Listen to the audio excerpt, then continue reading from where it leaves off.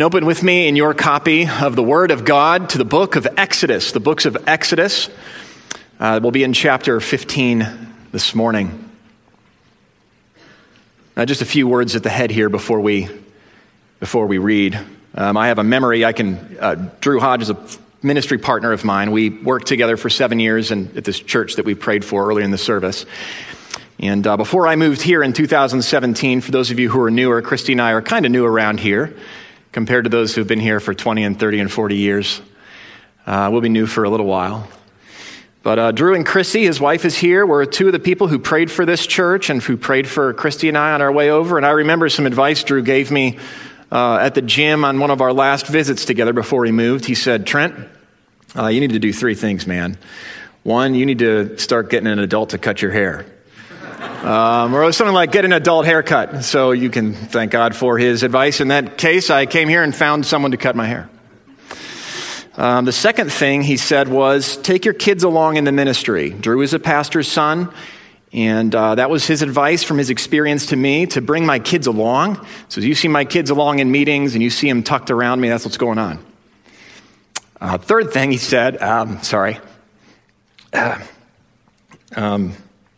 he said, hey, when you move there, be open to the idea that you'll fall in love with them. And the Lord has done that. So it's good to be here. Let's get into the Word. All right, Exodus 15. Exodus chapter 15. This is God's Word. We have for ourselves this morning a victory song. It's a good song. Let's read it together. Then Moses and the people of Israel sang this song to the Lord, saying, I will sing to the Lord, for he has triumphed gloriously. The horse and his rider he has thrown into the sea. The Lord is my strength and my song, and he has become my salvation. This is my God. I will praise him. My father's God. I will exalt him. The Lord is a man of war.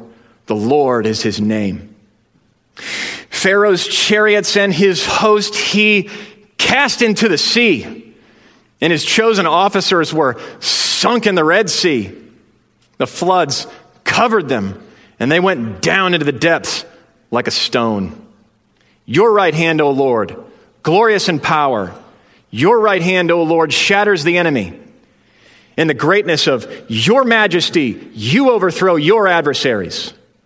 You send out your fury. It consumes them like stubble. At the blast of your nostrils, the waters piled up. The floods stood up in a heap. The deeps congealed in the heart of the sea. The enemy said, I will pursue. I will overtake. I will divide the spoil. My desire shall have its fill of them, and I will draw my sword. My hand shall destroy them. You blew with your wind. The sea covered them. They sank like lead in the mighty waters. Who is like you, O Lord, among the gods? Who is like you, majestic in holiness, awesome in glorious deeds, doing wonders? You stretched out your right hand. The earth swallowed them. You've led in your steadfast love the people whom you have redeemed. You have guided them by your strength to your holy abode. The peoples have heard, they tremble. Pangs have seized the inhabitants of Philistia. Now are the chiefs of Edom dismayed. Trembling seizes the leaders of Moab, and all the inhabitants of Canaan have melted away. Terror and dread fall upon them. Because of the greatness of your arm, they are still as stone, till your people, O Lord, pass by, till the people pass by whom you have purchased. You will bring them in and plant them on your own mountain, the place, O Lord, which you have made for your abode, the sanctuary, O Lord, which your hands have established. The Lord will reign forever and ever. For when the horses of Pharaoh and his chariots and his horsemen went into the sea, the Lord brought back the waters of the sea upon them. But the people of Israel walked on dry ground in the midst of the sea. Then Miriam, the prophetess, the sister of Aaron, took a tambourine in her hand, and all the women went out after her with tambourines and dancing. And Miriam sang to them, Sing to the Lord, For he has triumphed gloriously, and the horse and his rider he's thrown into the sea.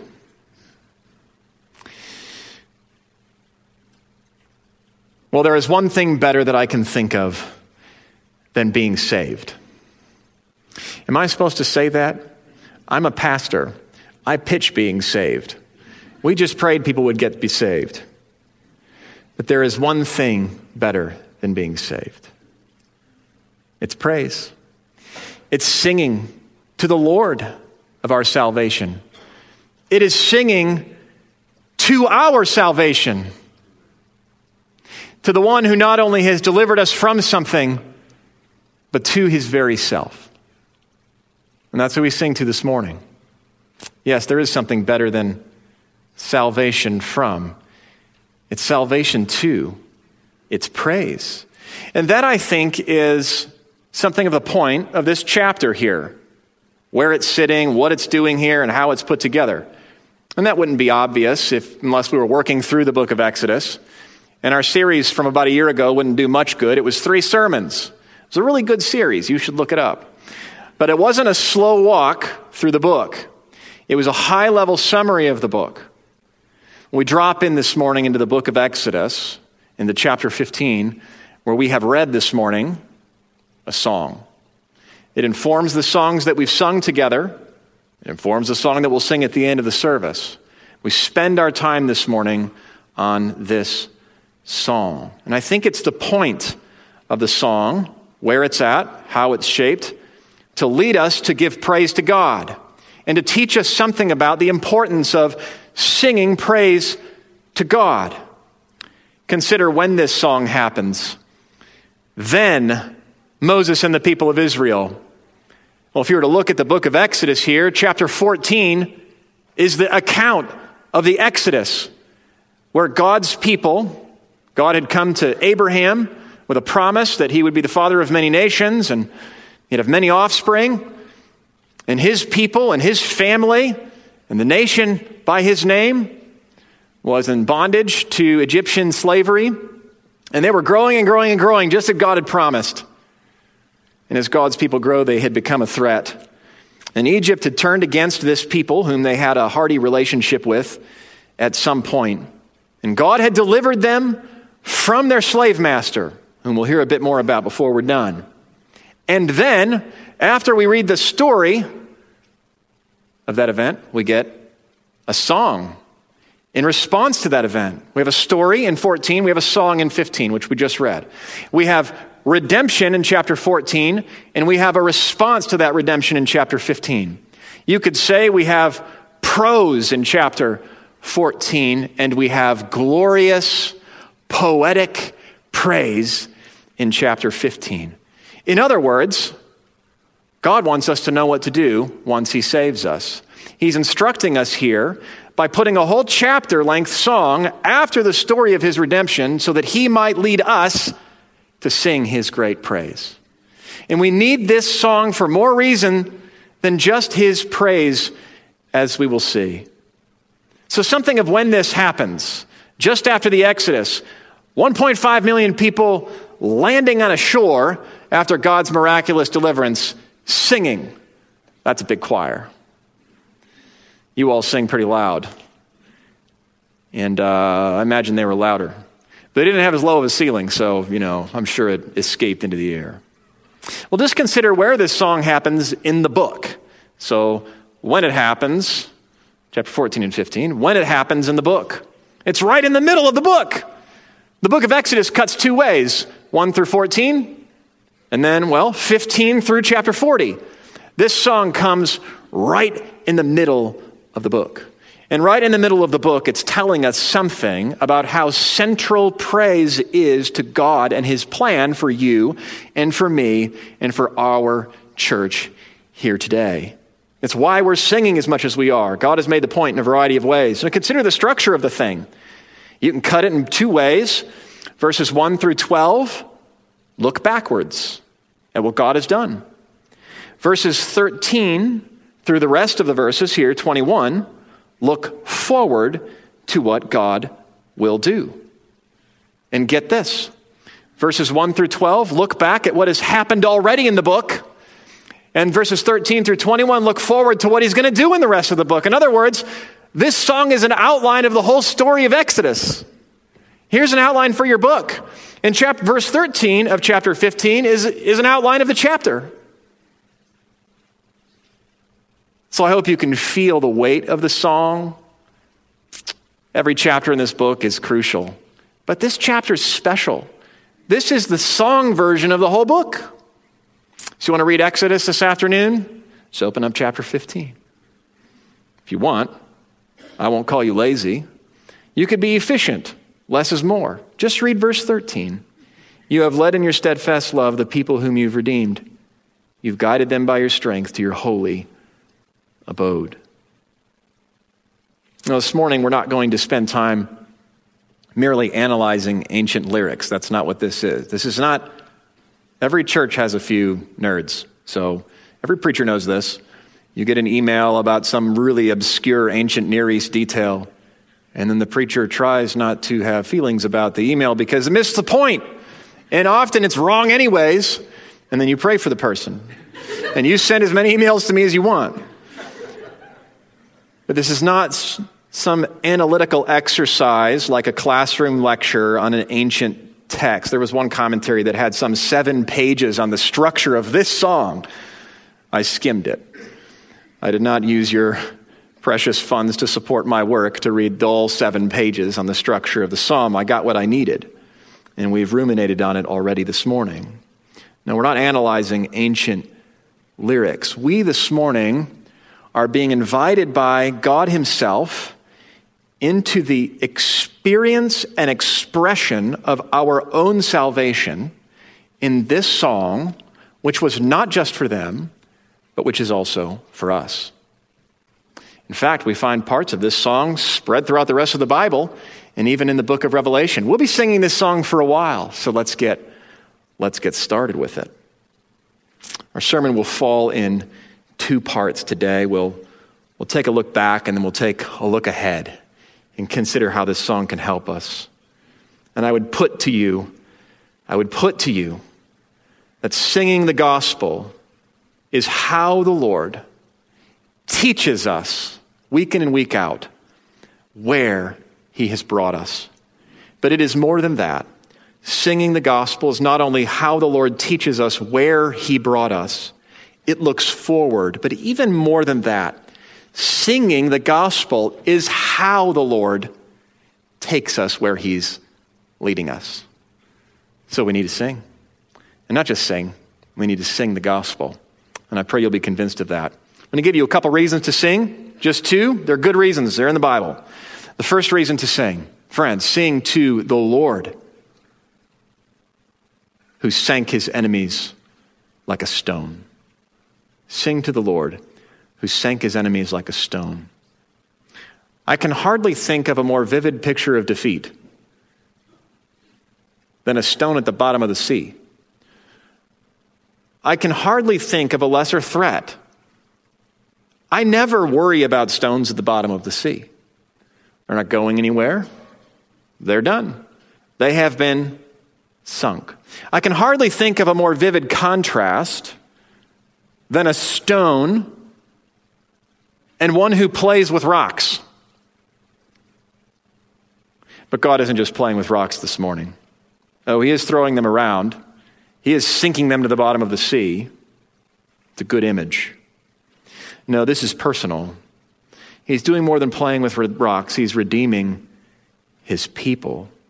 This victory, and that's just one of the many images in here, this victory that God has wrought for Israel, this victory is intensely personal. Let's look at verses 1 through 3. Verse 2. The psalmist is praying. Moses, and Miriam, who probably wrote this together, their brother and sister. The Lord is my strength and my song, and he has become my salvation. This is my God. I will praise him. My Father's God, and I will exalt him. Singing's personal. We've got a songbook we use in the back end to design our services. And I've actually got a tag: songs about God, songs to God. So look for it. We're not just in here to sing doctrine. We're here to rejoice over it. And we're to sing to the God about whom doctrine speaks. And this is personal. Personal is not touchy-feely. Maybe touchy-feely is okay in certain doses. And I suppose we have to define what we mean. But when you come to church, I pray you're eager not just to learn about God, to hear an oration, to mingle with your friends, but to speak with, even sing to, your God. And this personal matter of victory goes a couple ways. The Lord is a man of war. The Lord is his name. The Lord is his name. His name. I'm going to turn to Exodus chapter 6, verse 7. You don't need to turn there with me, but just consider what God is after in all of this. He promises to his people, I will take you to be my people, and I will be your God. And you shall know that I am the Lord, Yahweh, your God, who has brought you out from under the burdens of the Egyptians. And I will bring you into the land I swore to give to Abraham, to Isaac, to Jacob. I will give it to you for a possession. I am the Lord. In other words, don't forget my name. Don't forget my name. When God came to Abraham, Moses, he came to Moses in a burning bush, and he said, I am that I am. He gave Moses his name. God has given his name to his people. Call me by my personal name. So we say the Lord is my strength, but don't miss that we're calling him Lord. We have the pleasure of addressing God by name because he has introduced himself to us. He has disclosed himself to us. And not just as the mighty creator of all things, which he is, but as the personal covenant-keeping, promise-making, keeping God. And he is that for you and for me. And that is deeply personal this morning. It says he's a man of war. Don't miss that. God is a God of love, and he's a man of war. And he goes to war because he's a God of love. So this victory of his, this sinking of the stone to the bottom of the sea, it's not just personal for him, it's also a display of his mighty power. It indicates a powerful victory. Verses 4 through 11. Just consider the verbs here. Pharaoh's chariots and host he cast into the sea, and his chosen officers were sunk in the Red Sea. The floods covered them. They went down to the depths like a stone. Your right hand, O Lord, glorious in power. Your right hand, O Lord, here's what it does. It shatters the enemy. In the greatness of your majesty, you overthrow your adversaries. You send out your fury. It consumes like stubble at the blast of your nostrils. That's an image, isn't it? The waters are piled up and the floods stood up in a heap and the deeps congealed in the heart of the sea. I mean, they'd just gone through this. The enemy is threatening and taunting. He blows his wind. Sea covers them. They're gone. They sink like lead. They sink like lead in the mighty waters. And they are no more. No, this is powerful. Israel, friends, was up against cutting-edge military operation. 12 times between chapters 14 and 15, horses are mentioned. 12 times, chariots are mentioned. This is an army with wheels and horses and weapons and everything that comes with Pharaoh's operation as one of, if not the greatest and most powerful king of his age. And Israel was up against cutting-edge military. They were up against a determined enemy. You didn't miss it. Verse 9, quote, I will pursue and overtake and divide the spoil, and desire I have is to take my fill of them, and I'll draw my sword. My hand shall destroy them. They were out for blood to slaughter the 1.5 million, or enough to shut them down and take them back in chains. And let that just be an image of how much Satan hates you and what he's out for. The fruit in the garden was desirable to the eyes. It was good for food. It was against the will of God. It was tantalizing. It was tempting. It held out promise. You fill in the blank for yourself this morning. If there's something that cuts against the grain of the commands of our Lord, that feels good and looks good and seems promising and you think will make you happy and you think you can hide it, not from him. That's enough to work with in fighting temptation. But doesn't it help to read a verse like this? I mean, maybe for you, what you need to do to fight temptation this week is to write out, depending on your handwriting, you could type it out. You could ask someone else to write it out. I will pursue. I will overtake. I will divide the spoil. I will draw my sword. My hand will destroy them. And then just scrawl out a little bit of something about your temptation this week, because it's all together. And that temptation is how Satan means to get it done. He stands behind this whole Egyptian operation and all the stubbornness and movement and determination of this great enemy, Pharaoh. Believe it. Israel's up against a cutting-edge military, a determined enemy, and they're in the wrong place. They really are, humanly speaking.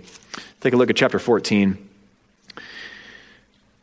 Then the Lord said to Moses, tell the people of Israel to turn back and encamp in front of, skipping it, between Migdol and the sea, in the front of Baal-Zephon. You shall encamp facing it by the sea. Following the instructions. For Pharaoh will say of the people of Israel, they are wandering in the land, the wilderness has shut them in. So the Lord leads them to a place where Pharaoh, a good military guy, is going to conclude that they are shut in. They have nowhere to go. They're up against a determined foe. They're up against a whole military.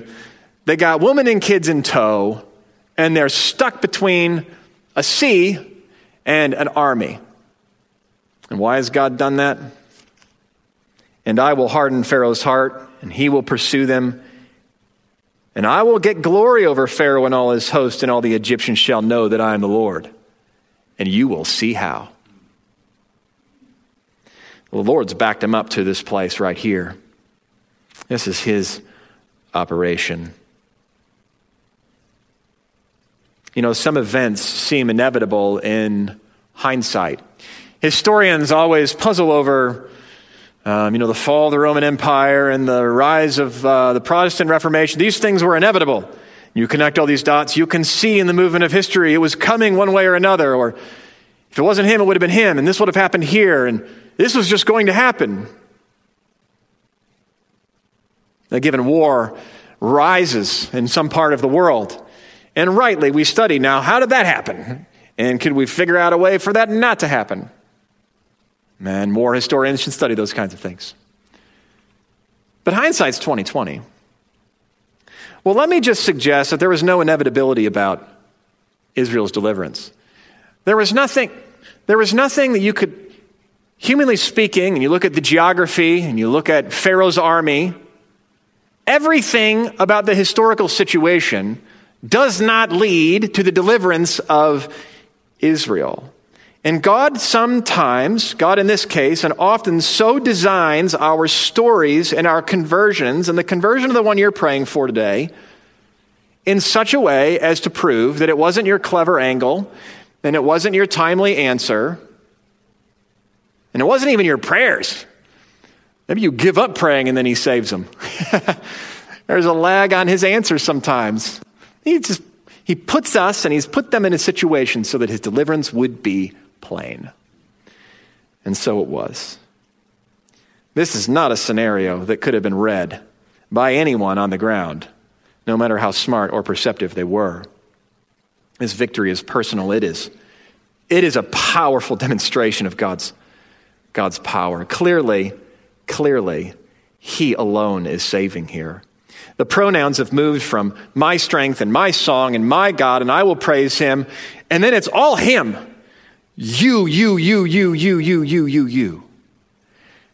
And so in our songs, we pray to God, our salvation and our song and our strength, and we declare what he has done for us. Well, this victory is also incomparable. And this victory is incomparable because the victor himself is incomparable. And that's why we have to just ask these questions. Sometimes you just have to put it as a question.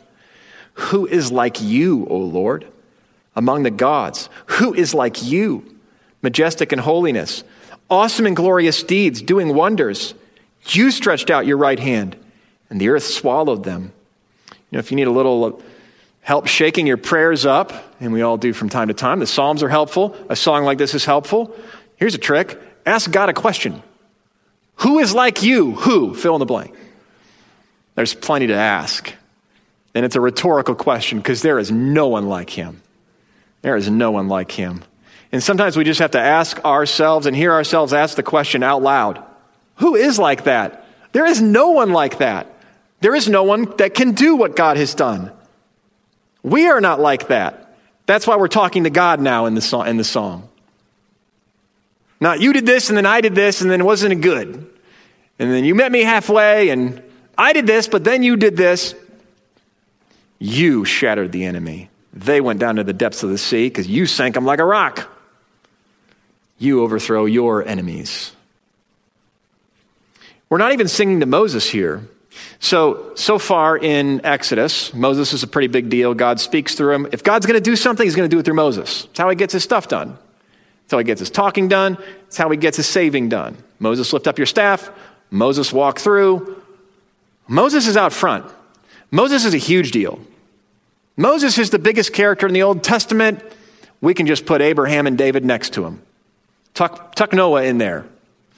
Props to Noah. Moses is big stuff. Right here, Moses is really big stuff. Moses was big stuff in chapter 14, the story of the Exodus. Moses vanishes on the page. Moses and the people of Israel sang this song. They all sang this song to the Lord. It wasn't the people of Israel singing to the Lord and Moses.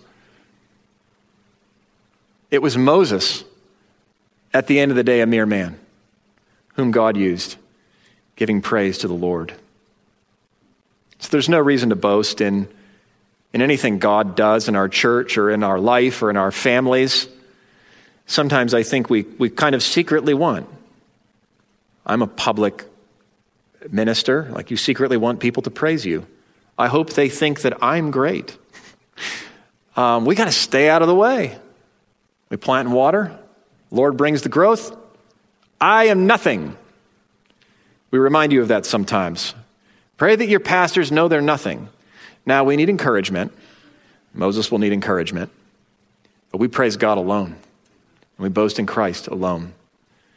And that's what any great songwriter, song leader, or preacher or prayer wants. This victory is incomparable. And we're not like him. Moses is not like him. And the gods are not like him. Who is like you, O Lord? Among the gods. Now, the gods aren't named, and this isn't an acknowledgement that there are other gods. There were gods on the lips and on the prayers and in the imaginations and in the stories of all the nations surrounding. And Egypt had their own pantheon of gods, if they'd call it that. There was a god of the sun.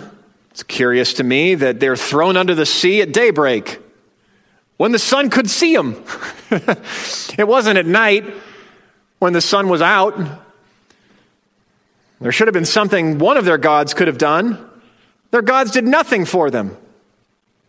Here's how incomparable God is. The sea represented chaos. The God of the sea was a destroyer and a cruel enemy, and you don't want to be caught out to sea alone. Raging sea with its waves and tumult. The Lord did not even fight the sea. The Lord used the sea to get his fighting done. See that? The Egyptians worshiped the sun god. They worshiped the god of the sea. God doesn't fight their gods. The Lord uses the sea to fight them. Who is like you, O Lord, among the gods? Sometimes it's good to do just a little comparison. Maybe you need to get a notepad out this week and the house that I'd like to have. The Lord. Okay. The Lord is greater than the house I'd like to have. The job I'd like to have. All the praise I'd like to receive. Whatever it takes to get you in your place. But that's an application to this little question here. Who is like you, O Lord, among the gods? Majestic in holiness. That's his person. Awesome in glorious deeds. You can use the word awesome around me. It's cool. Your parents might not let you use the word awesome. And if that's the case, they have a good reason for it. Because we really ought to save some words for the Lord and his awesome deeds. So whatever words you go ahead and save, don't hold them to everybody else. And expect other people to use those things around your kids in church, even me. But maybe go ahead and save a few words and just say it's our family thing. Don't take that too far. But whatever it takes that we keep God in his place and we keep ourselves in ours. And a good question like that will go a long way. As for me. Well, it's been a hard year, hasn't it? About a year and a couple weeks since COVID started. I'm through COVID, so I can hug you now. Actually, I hugged a dear older saint this morning because I have had it and I'm out the other side. By a number of weeks, by the way, so I'm okay. It's been a hard year. A lot of big things have happened to some of you. Big bad things, sometimes good things. This whole portion of the psalm is looking back. It's a song for us to sing.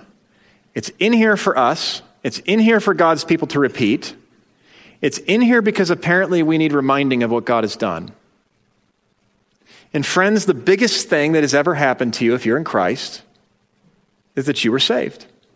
It's the biggest thing that ever happened to you. The biggest thing you've ever been through are the waters of baptism.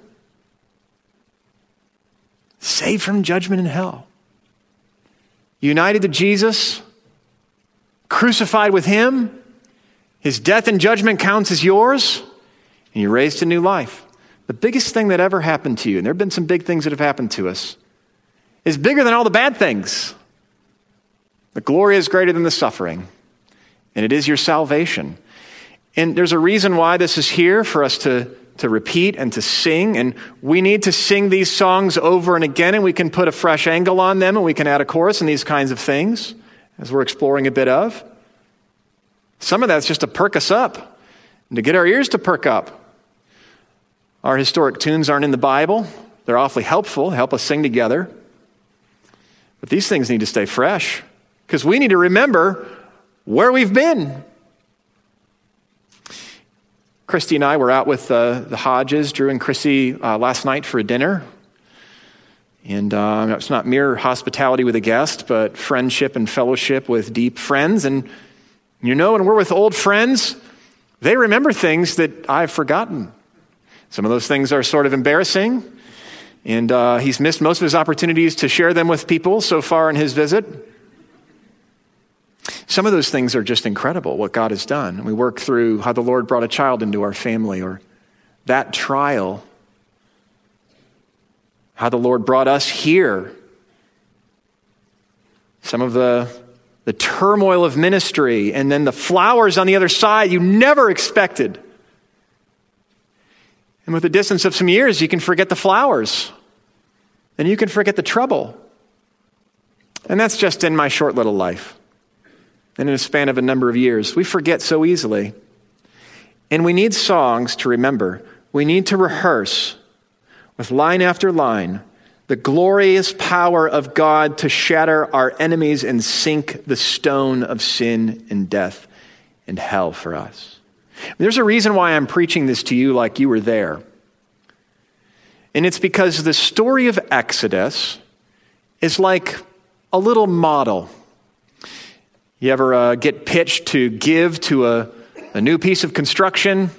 Maybe you're a part of a church. Maybe we'll do something like this in the future. And in the hallway, there will be this beautiful little version of the thing that we hope to build. Well, it's kind of like what the Exodus is. We can talk about it, but God in his kindness gave us a little model. What is our salvation like? What is our deliverance like? Our transfer from the domain of darkness to the kingdom of his beloved Son, from darkness to light, from death to life. What is that like? From slavery to freedom and liberty in Christ. What is that like? Now with the full story, the Lord says to you and me, watch me back 1.5 million people into a corner, look at the army, see the chariots, see the horses. Look at Pharaoh's set jaw. Now look at the water. And it opens. That's what God has done for us. And this is a model of our salvation. And it's so good. And it's beautiful. And you don't need to give toward it. You just need to take. You just need to walk through. You just need to receive. And then you need to do what you can't help but doing, and that is you have to sing. Have to sing. Not as a debt, but as overflow of what God has done. And a song like this is intended not only to teach, but to stir you up in faith to believe it all the more. And never to forget it. Never to forget the gospel. You'd think this would be a good place to end the song. So if I was writing a song and putting it in the Bible, and I came up with that, who is like you, O Lord, among the gods? You stretched out your right hand, the earth swallowed them. Done. What more can you say? But there's more. There's like half a song more. Is it more of the same? Yes and no. No, in the sense it's pointing forward now to the rest of the book and the rest of the story and the rest of your story and mine.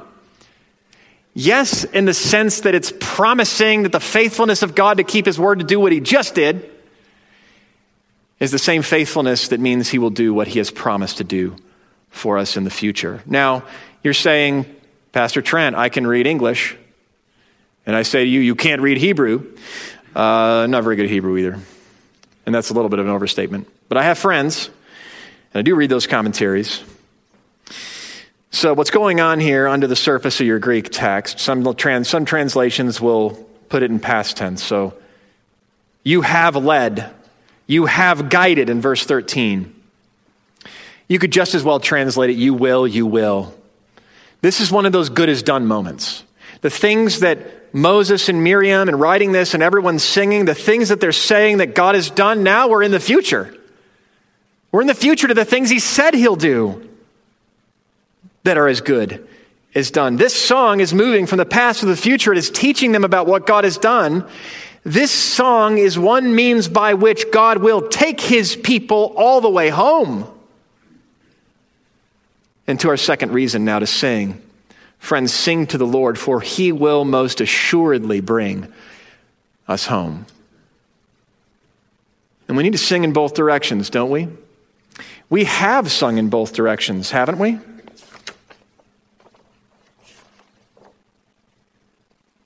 O God, our help in ages past, our hope for years to come, our shelter in the stormy blast, and our eternal home. And this little chorus Drew append, which we may or may not keep. We may keep it. I like it. Age to age you have been a dwelling place for your children. Guide us now forward into your light and lead us through the night. You see, Israel stood on the banks of that shore, and she had that amazing deliverance behind her, and she had all of Canaan filled with cities and armies in front of her. Plenty of night to come. And God is promising her through this song, she'll be just fine. If just like she did in trusting him and walking through the water, she entrusts him to fight for her in the days and years and life ahead. This is about getting home. Look at verse 13. You have guided them by your strength to your holy abode. Look at verse 17. You will bring them in and plant them on your own mountain, Jerusalem, the place, O Lord, which you've made for your abode, the sanctuary, O Lord, which your hands have established. This is about getting home to the presence of God. And it's about God leading us and guiding us there. Verse 13, you have led, you have guided. This is about getting us all the way home for sure. And God will lead all of his people home. You'll notice in 14, the peoples have heard, they tremble, pangs have seized the inhabitants of Philistia, the chiefs of Edom. You see the nations surrounding were melting. If you go to Joshua and you read the story of Jericho, they were melting inside that city in fear, with a full opportunity to repent and submit to the God of Israel, but with no interest in doing so. Huddled in fear behind the walls.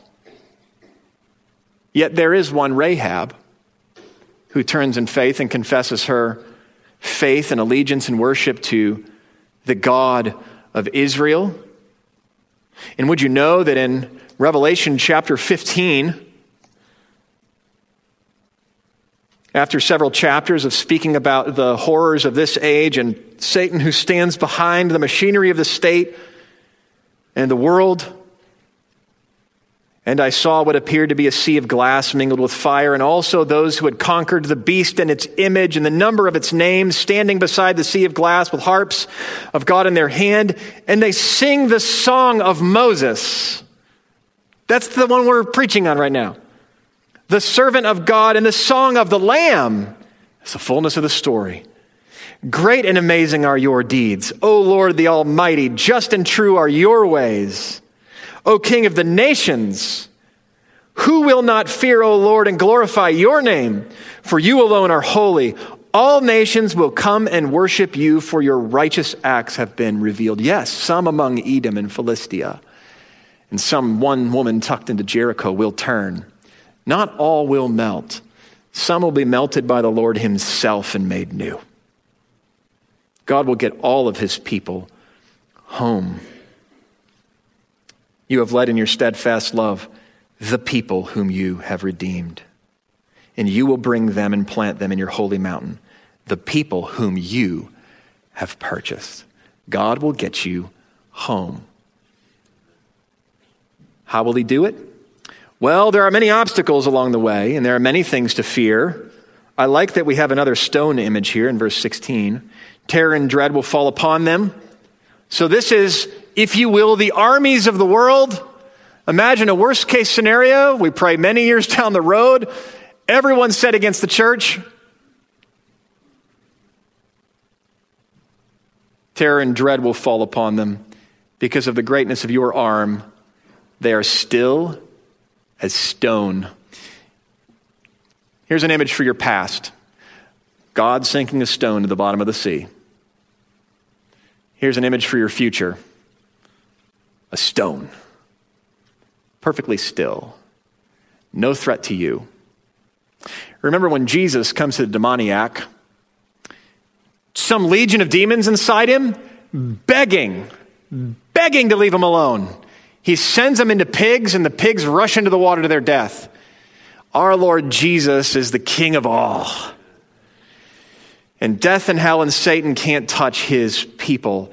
And our unflinching nature in hard times under pressure, not fearing loss for faithfulness, is one way the world knows God is God. And it is one way he causes them to stand still as stone. He gets all his people home. He does it. And he gets us all the way home. You and I are closer than these saints here on the page. But we're not there yet. We have the Holy Spirit, and Jesus has come to dwell among us. The Holy Spirit dwells in us. We know the real presence of God. But one day we'll see the face of Jesus. Our dear saint and sister Joanne Allen is in the hospital this week. For those of you who don't know, she is not well, and that's an understatement. Physically speaking, we expect her to pass soon. It's not often that I say this from the pulpit, except that I was just reminded in spending some time with her this week, in the middle of a day studying this passage, and we read this to her and prayed for her. It's not unusual at a bedside that the person or somebody near them lets you know their favorite hymn. And she had a favorite hymn. Songs, friends. Have a favorite song on your deathbed. Have it in your head. Have it to suggest to sing at your funeral so that you can hand down that vision of God and strengthen the saints that are there. Joanne Allen will be just fine. She is good and safe. She doesn't look it. But neither did these people on the shore. But friends, if God's word is true, we look at death in the face and we hate it, we despise it, but it doesn't have victory over us. So pray for Joe, okay? And do you have a favorite song? Maybe it would be, "O God, our help in ages past."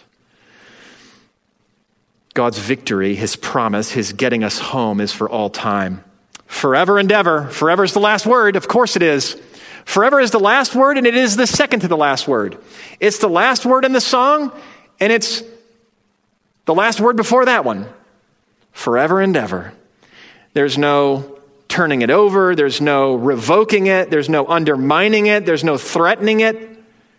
For all of our trouble here, there will be no trouble ever again there. The Lord reigns. Pharaoh does not. Well, some concluding observations and a question. What shall I say about tambourines and women and dancing? It's all there. I mean, I think it's good just to laugh at ourselves sometimes. We sure are goofy. I think sometimes we'll get to the new creation and just bug each other. Oh, you were the ones that said you have to have a grand piano. We didn't have one. What were we supposed to do? You guys didn't use a tambourine? Here.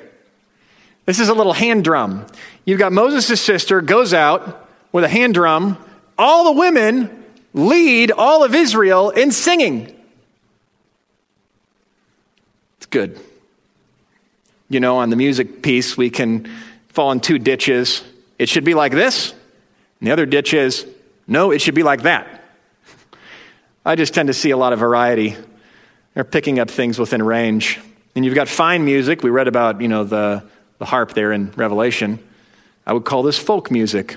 I would call half of Israel banging little tambourines folk music. Now, if you bring one to church, you're going to create a situation for me, and we'll cross that bridge when we get there. It'd be fun to integrate tambourine at some point. I thought about telling Drew, your job is to get us clapping and doing a little bit of tambourine in the afternoon. Maybe one day. And it'd be wholly biblical. On women, we fall into a couple ditches. They're no different. That's what the world is saying. They're no different. How dare you, Christian church, recognize distinctions? Or they're so different. That's our error. We flip the other way. They're so different. Anything a man can do, a woman can't do. So nursery and little kids. Now we got to get it right. We have explicit biblical teaching. We've worked through things before in this church. 1 Timothy 2 is important. We will get it right. We will be faithful. We won't have a woman preach or teach doctrine in mixed settings. There's more to say. But to have women reading scripture and praying in the service seems wholly appropriate to me. I may fiddle with that over time. And not just based on this text, but other things. And then with dancing, it's either evil or it's innocent. It depends on who you're dancing for. It depends on who you're dancing with. I'll leave it there. But you got a lot of dancing in the Bible.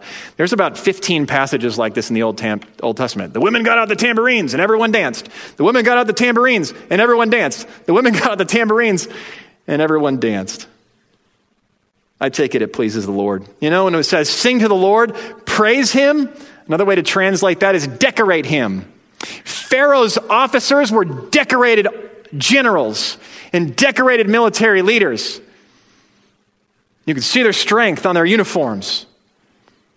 And in our praise, we decorate our Lord. We speak around here of adorning the Lord in song and praise. Well, another observation is that you've got some people under the water and you've got some people on the shore. And so I need to put a question to you this morning. Where are you at?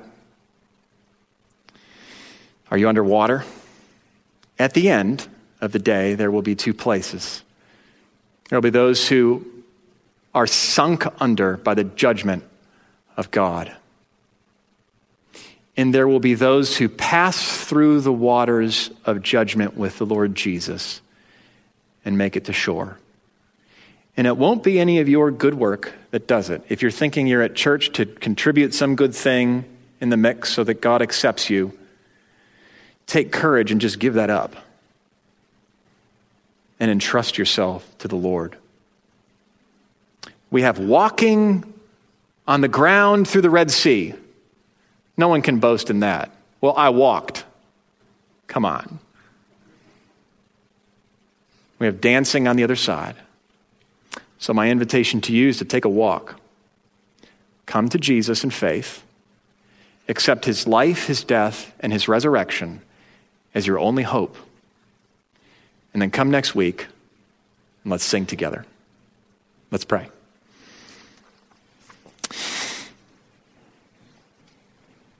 Father, we give you great thanks and praise for this beautiful psalm. And as we consider now our own response of singing, which is wholly appropriate after hearing your word, we pray that your name would be decorated, that your glory and your renown would be adorned, that the sound of our voices singing out as they are from our hearts filled with the knowledge of our salvation and all you've done, and filled with faith in your great promises would please you. You don't love sound for sound. You love those who sing to you from hearts full of salvation, who say to you, you are my strength, and you are my song, and who is like you, O Lord? And Father, we pray as you teach us through song, that through song, you would also take us all the way home. It's in Christ's name we pray. Amen.